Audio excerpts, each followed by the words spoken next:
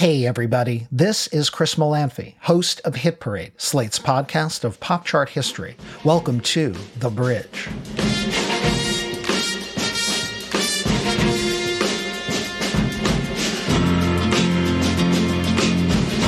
This is Burning Bridges, a 1971 hit by the Mike Curb Congregation, a large-scale vocal group formed by future California Lieutenant Governor and music business impresario Mike Curb. The MCC was a regular guest on the CBS TV variety show The Glen Campbell Good Time Hour. The sunshiny vocal group performed Burning Bridges on Campbell's show, complete with choreography. That TV exposure, combined with its appearance in the 1970 Clint Eastwood movie Kelly's Heroes, pushed Burning Bridges to number 34 on the Hot 100 in February 1971. The Mike Curb Congregation would continue to make appearances on the Glen Campbell Good Time Hour until the show was canceled in 1972.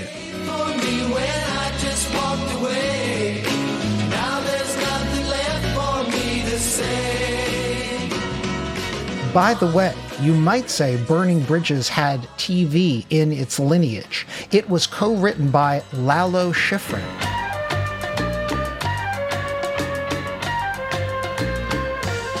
The man more famous for writing the theme to the espionage thriller series Mission Impossible.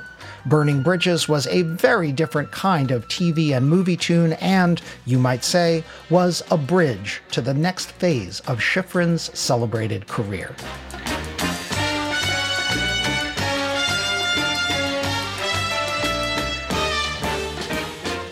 And these mini episodes bridge our full-length monthly episodes, give us a chance to expand on those episode topics, and enjoy some trivia. This month, I'm joined by a good friend and expert in her field who knows quite a lot about the mysterious world of TV and movie sync rights. Mara Kugi is president and founder of Superior Music Corporation. Kugi has spent close to 2 decades in music publishing, with extensive experience in both A&R and sync. She has placed hundreds of songs in various media, including the high-strung's The Luck You Got as the theme to Showtime's Shameless, and projects like Killing Eve, Succession, and the Twilight series. She has also signed dozens of major songwriters to publishing deals, including The National, Grizzly Bear, and Slater-Kinney. Mara Kugi, welcome to The Bridge. Thank you for having me. Oh, it's a pleasure to have you. And briefly, to kick this off, this whole episode was inspired and, switched out at the last minute, note to my Slate Plus listeners, because of what happened with Kate Bush on Stranger Things. So running up that hill was the jumping off point for this episode.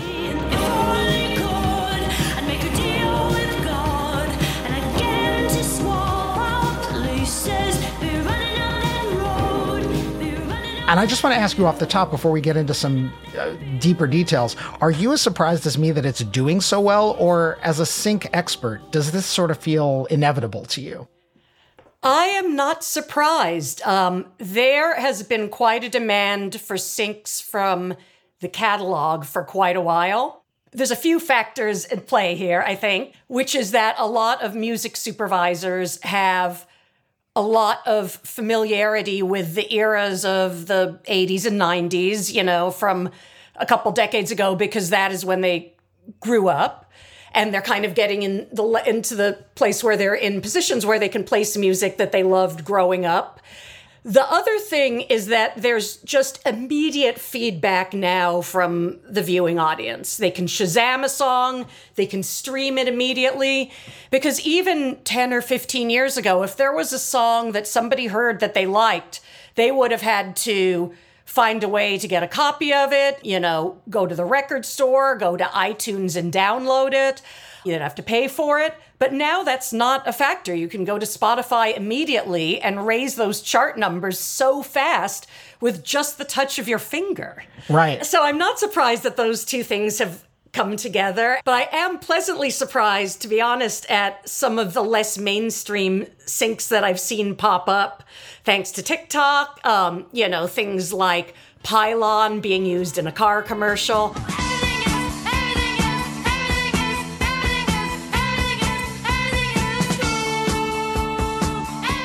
It's really been a second life for a lot of these songs, and it makes me happy. Well, and it makes you happy because, of course, this is your business. And I wanted to ask you a little bit about your inspiration. So what made you want to do what you do? And, as a sidebar, you and I have met in person several times because I've seen you DJ your Soft Rock Sundays.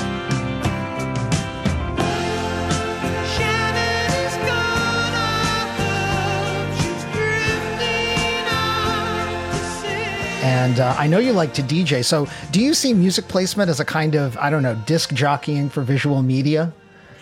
It kind of is in some ways, but disc jockeys have a lot more freedom as to what ultimately gets selected, because music supervisors really do have to run through a gauntlet of producers and investors and directors, and the producer might have a nephew whose band is hot, and they want to make sure they get a placement, which does happen, or they just have a song that they like, or something else has a different vibe.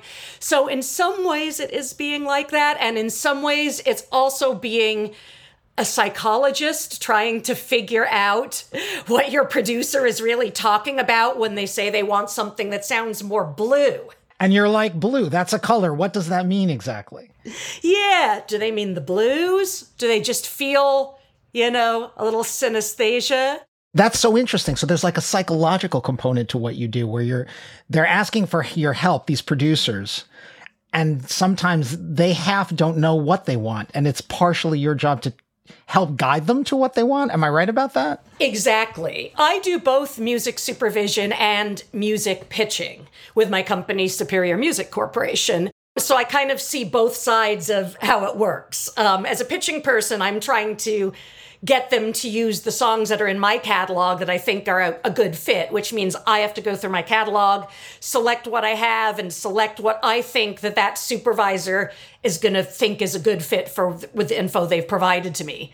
And music supervisors have to go through all the submissions they received, everything they've picked out on their own, to try to figure out what their bosses want that's going to make it through to the final project. And plus there's budgets to be considered, which is something a DJ would never have to think about. Right. I mean, when you say a gauntlet, the word you used before, you really mean it's like getting over hoops and hurdles left, right, and center, right? It really is. I mean, for every song that gets placed, I could pitch hundreds of songs by that artist and just get one placement. And it's just a big, trying to figure out who is looking for what and what is going to fit their budget. A lot of times producers got into producing because they love film or they love TV, and they don't know much about music, but they know that they love A Day in the Life by the Beatles, and that's the song they want for their opening title, but they only have $5,000. He blew his mind out in a car.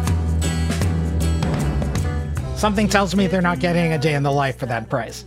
It's really, really, really unlikely.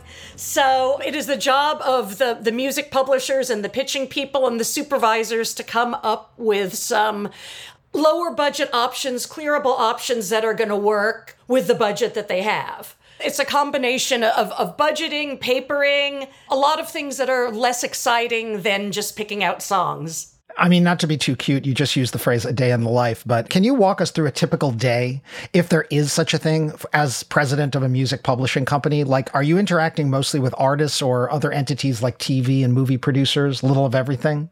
Well, yeah, I deal with the music supervisors much more frequently than the producers. And there's a network of music supervisors that, it's a lot bigger now than it used to be, but there's supervisors and pitching people who kind of know each other, and people work with their trusted sources. But on a day-to-day basis, I'm doing a lot of client service, a lot of artists who have new releases coming out. They have new songs to be set up. They have noticed something is wrong on ASCAP or BMI or CSAC. Not necessarily that there's anything wrong with any of those, but something may have been submitted incorrectly by a prior publisher or publishing administrator. Things like that. People want to be set up with co-writes, different TV shows. They're hoping their songs could be pitched to certain shows. And I'm doing a lot of papering, a lot of negotiating of deals, trying to find songs to help fit people's budgets and sending options to them. Sometimes music supervisors just want the hot new stuff that they can pitch for their projects. Sometimes It's so specific. Like, we need songs that were released before August 22nd, 1976, and they must clear for this amount, and they must, have this tempo. It really, really depends. Right, and the specificity, I mean, speaking of Stranger Things, to go back to that example, I mean, the current season is set in 1986, so the Kate Bush song is a late 85 song, is right on point. And people notice when you're anachronistic or out of time. So these details matter if you're talking about a period movie or a period TV show. They absolutely do. I just worked on placing a song in Angeline, which was Bates Motel's dedication. Bates Motel, if you saw the Sparks documentary, they were the band that met Sparks at the farmer's market and then joined Sparks. This dedication of my life belongs to me.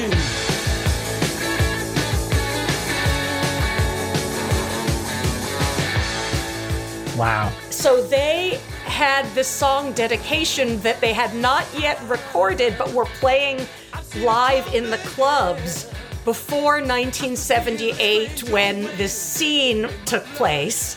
So interesting.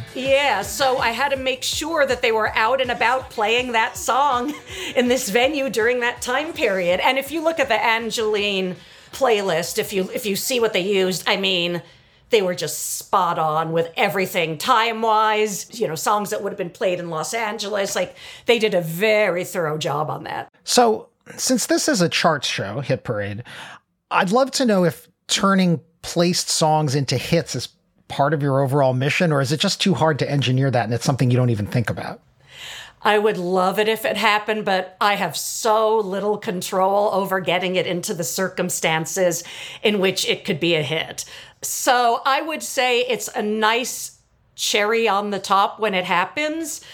But for a while, I really did have to do a lot of client expectation management regarding that, right, because a lot of managers were hoping that they could get a placement that would coincide for a specific single in a specific time frame. And that is just not something that, from my side, I could ever guarantee. And if I get it, it is just a really, really lucky bonus. And to use the word you used before, it's a gauntlet, right? I mean, think of all the things that can go wrong. Netflix decides to wait 6 extra months to drop the show. You can't perfect these things or time these things down to the week. Not even close. And a lot of times you can have a great placement and they'll just cut the whole scene from the show, which has happened before. And it's happened the night before the show. So I always say, I don't believe any placement has actually happened until I hear it on the TV show or see it in the film itself, because so many things can really even change from the editing room till it makes it onto the screen.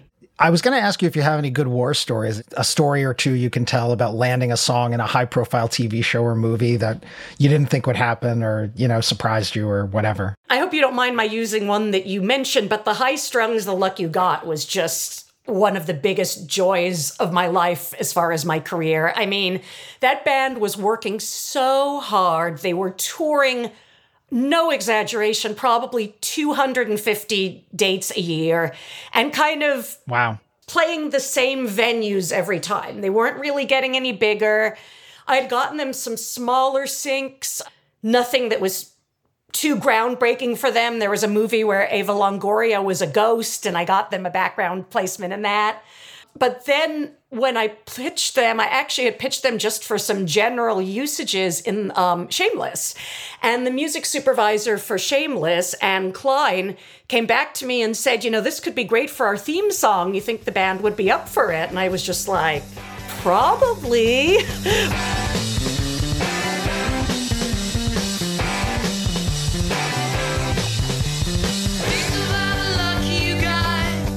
And meanwhile, you're like jumping up and down on the inside, right?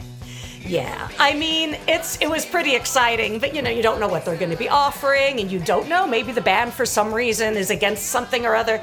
But anyway, that one we were able to negotiate successfully, but it's made a really significant difference in that band's life. And Josh Mallerman, who is the singer and one of the primary songwriter for the High Strung, has had time now to pursue his second career as a very successful horror author. And wow.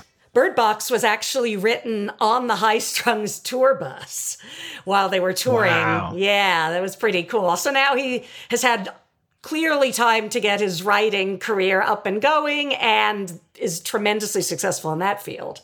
So like that placement is like the proverbial butterfly flapping its wings that has like effects that you can't possibly even predict, including on this one author's life, right? Yes, except I do think that no matter what, Josh would have been successful because he's so good. But it did give him a little bit of freedom to just have some money that was going to come in, and the rest of the band too, which is nice. Sure. Because they were really working hard. I mean, you can only keep up that touring lifestyle for so many decades. I also wanted to ask you, looking outside of your immediate purview, about favorite song placements that you've admired. Maybe they're outside of your shop. Valley Girl had actually a sync that I represent, which is 2/3 of, which is A Million Miles Away by the Plimsolls. And I didn't place it because I was in high school or junior high when this film came out, but I do like the usage of A Million Miles Away in Valley Girl by the Plimsolls.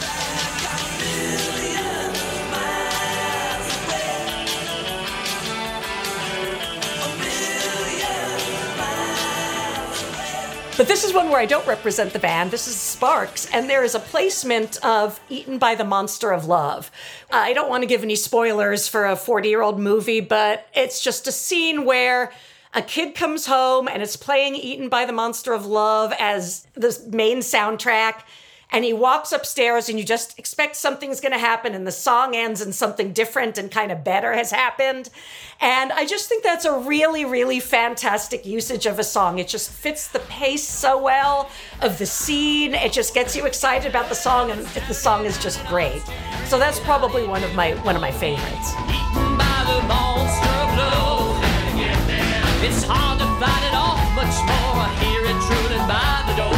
Eaten by the monster of love. I also love the way you describe what you like about it. It isn't just that the song is awesome and the movie's awesome. It's like the usage is important. This is a point I was trying to make in my episode, is that when viewers, whether it's a movie or a TV show, fuse with what's happening on the screen, their attachment to the song just grows that stronger, right? That's gotta be an element. Yeah, I agree. I mean, there's songs that people associate with a sync decades later, like Layla in Goodfellas, that ending piano part. It's just every time I hear that, I associate it with that scene, even though I had heard the song hundreds and hundreds of times before.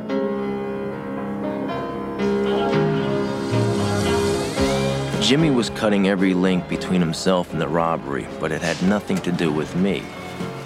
But a good sync just really has that power. It's kind of a little bit of a monoculture again, where a lot of people are watching the same show and hearing the same sync and going to the same music services to download and listen to it. And we're all on the same page, or a lot of us are on the same page about this song from the 80s by Kate Bush. This is a bit of a nitty-gritty question, but Sure. For you, is getting a song placed on a TV show ultimately better for a career than a movie? Because I imagine if you score the show's theme, as in your example with Shameless, that could be quite lucrative, right? It can, but a lot of theme songs are owned by the studios and created for the studios as a work for hire. So it's actually not that frequent that an existing song gets licensed for an opening title. Plus, opening titles have gotten pretty short lately. So it just really depends. I mean, there still are some good syncs that that happen lately from existing songs. But I actually think a TV show or a film or even a commercial can still have a really big impact, or a video game can have a big impact. Great point. Do you see the rise of streaming TV as a net positive or negative for what you do? Because I imagine the monetary rewards are more limited when seasons are shorter, but then again, there's just so much content now that's hungry for your artist's songs. Where do you come out on that? It tends to be more placements for less money. There's more projects out there.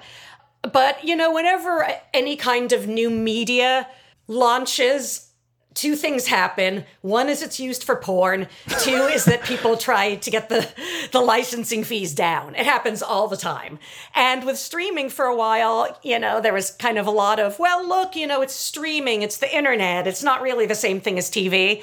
That argument has clearly gone out the window now. But there still are a lot of shows out there. I think expectations have changed in the past 10 years. And it really was an expectation that people were going to break brand new bands via commercials or big placements. Sync is the new radio.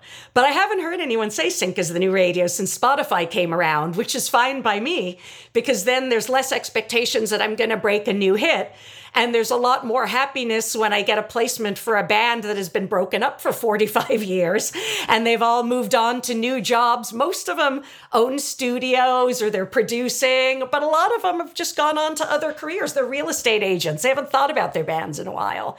And I'm really happy when I can get a placement for somebody from a band they were in high school or a band they were in forever ago. And everybody's happy about it. People like discovering new bands and people like having their bands discovered.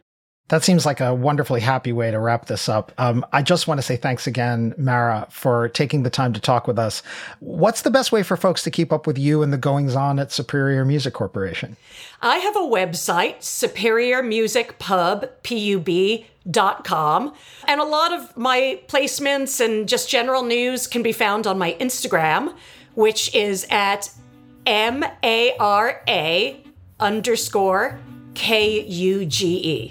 Mara Kuge, thanks so much for joining us for Hit Parade The Bridge. Thank you so much for having me. When you walk through the garden, you gotta watch your back. Well, I beg your pardon. Walk the straight and narrow track. Now comes the time in Hit Parade The Bridge where we do some trivia. And joining me all the way from London is Hani. Hey, Hani, how are you? Hey. Fantastic to be here. Fantastic to have you. Thank you so much for joining us from across the pond.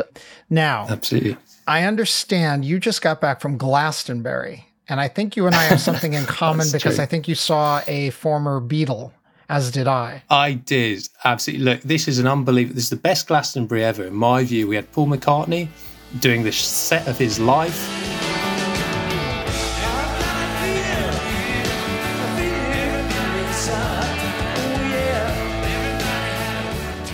Bruce Springsteen came on as a special guest, Dave Grohl. We had Diana Ross. We had Billie Eilish. We had Megan Thee Stallion, Kendrick Lamar.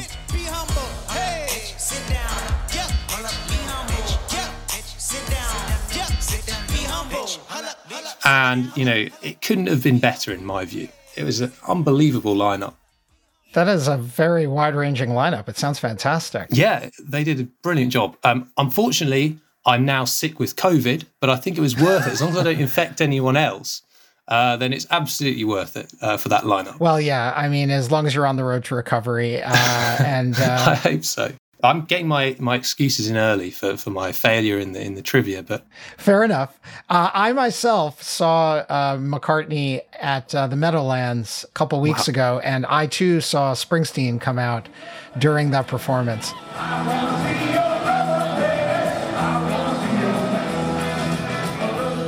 I'll only throw this in because I know it will delight certain Hit Parade listeners, but it should be noted that during the performance by Sir Paul, another certain New Jersey rocker came out very briefly.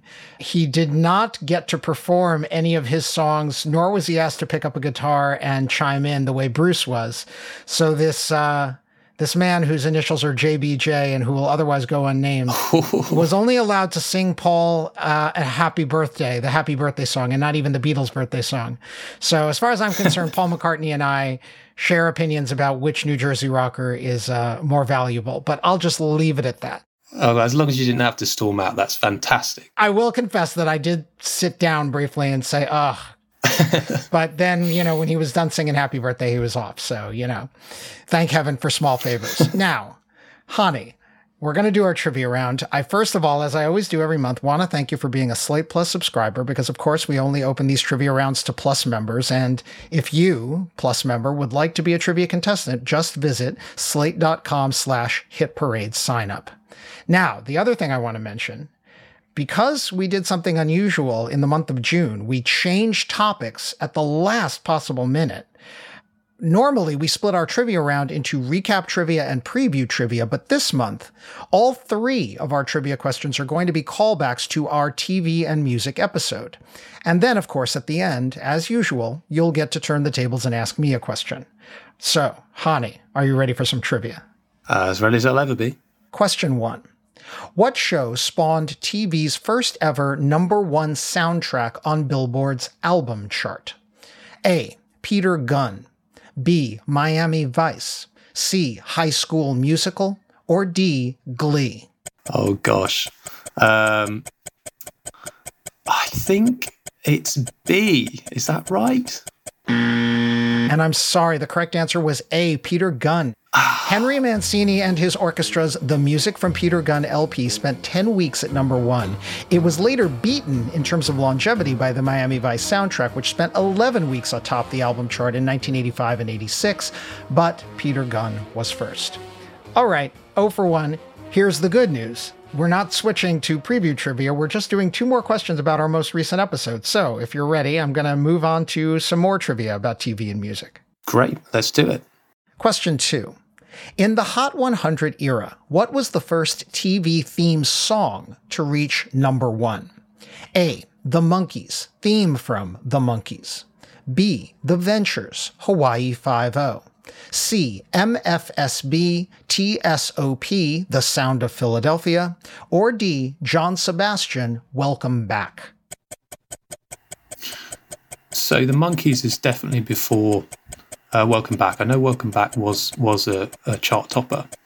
But when I think of the Monkees, I think of Last Train to Clarksville being the #1.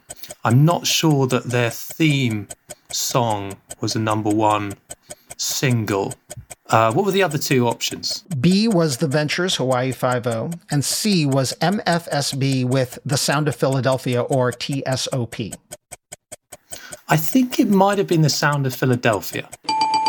And you are correct. You puzzled it out. The Yes! correct answer is C, Fantastic. TSOP. Not counting the pre-Hot 100 #1 hit Ballad of Davy Crockett, MFSB's mostly instrumental theme to Soul Train was the first TV theme to top the big chart in 1974. By the way, MFSB, which is Philadelphia International Records House Band, stands for Mothers, Fathers, Sisters, Brothers, and the minimal vocals on the track are by the girl group The 3 Degrees. All right, 1 for 2. Are you ready for question 3? Let's go for it. All 4 of these artists had an old song revived by a TV show. Which of them did not achieve a higher Hot 100 chart position as a result of this exposure? A. Billy Vera and the Beaters. B. The Bodines. C. Journey. Or D. Kate Bush. So Kate Bush did have a higher placing, I think. It's actually, the rest of them, I just couldn't tell you. So let's plump for the Bodines. Let's give that a go. And I'm sorry, the correct answer was C, Journey. And this is a little counterintuitive. Really? While Don't Stop Believin' did surge in downloads after its exposure in The Sopranos, it only appeared on Billboard's digital songs chart, not the Hot 100. Billy Vera's song that was featured on Family Ties, the Bodine song from Party of Five, and of course Kate Bush's song in Stranger Things all experienced Hot 100 rebirths. All right, 1 for 3. I'm glad you got that middle one. But now, here's the fun part. You get to turn the tables and ask me a question. So, Hani, do you have a question for me? So, this is a sort of transatlantic trivia quiz. So I'm going to see if I can. You've obviously destroyed me in with your questions. So let's see if I can trip you up by taking you out of your comfort zone and fair enough, and giving you something a little bit transatlantic. So many artists have topped the singles charts in both the UK and US. All of the following artists have many Hot 100 chart toppers. However, one of them holds the distinction of being the artist with the most US #1 singles never to top the charts in the UK. Huh. Okay. I like this. So A, Usher. B, Janet Jackson. C, The Supremes. Or D, Taylor Swift. Wow. You're going to stump me because none of these is intuitive at all. Like, I could easily guess that any one of those would have topped the UK chart. All right, so it's Usher, Janet, Supremes, and Taylor. Yeah. I know Diana Ross topped the UK chart with an unusual single in 71 that was nowhere near a top 40 hit in America. But I'm wondering if perhaps the Supremes, by some fluke, didn't top the UK chart. So skip all of the more recent artists and go with the Supremes.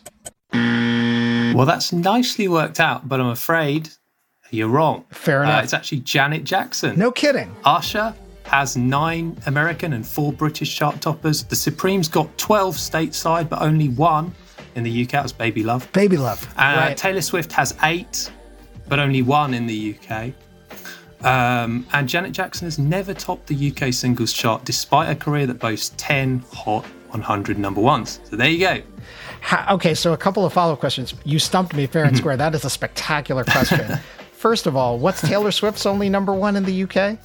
It's her worst song. It's Look What You Made Me Do. Yeah, okay. Yeah. That's Strange not one. a great Taylor hit. And I am a Taylor fan, but that is not a great hit. Yeah. And what is the highest Janet's ever gone, if you know, on the UK chart? I don't know. She certainly has had many. I think she's got to number 3. Maybe she's had a runner-up, but she's never got to number 1. She's certainly had a successful career, but nothing has quite, overtaken some of the artists that we've got in the UK. I think she's been a little bit unlucky. Clearly. Michael, of course, has had 8, but she's never done it. So, listeners, I pulled my book of British charts off the shelf to double check this. And of course, Honey is not only correct. We've confirmed that Janet has had 2 number 2 UK singles, at least through 2004, which is how far this book goes. And they include The Best Things in Life Are Free, which is a somewhat forgotten duet she did with Luther Vandross. And then the very next year, her American number 1 hit, That's the Way Love Goes, also got to number 2. But yeah, no number 1s, which is just remarkable because she does have a slew of top 10 hits in the UK. So go figure. Well, Honey, I think we both are winners and losers this go around in the best sense. I really don't mind taking it on the chin with that question because it was such a good question. I learned something from that question. And I hope getting 1 out of our 3 allows you to have some bragging rights. I don't feel embarrassed. I feel quite well beaten, and I'm very happy. Well, Hani, thanks so much for joining us on Hit Parade the Bridge. It's been fantastic, and I really enjoyed it. Cheers.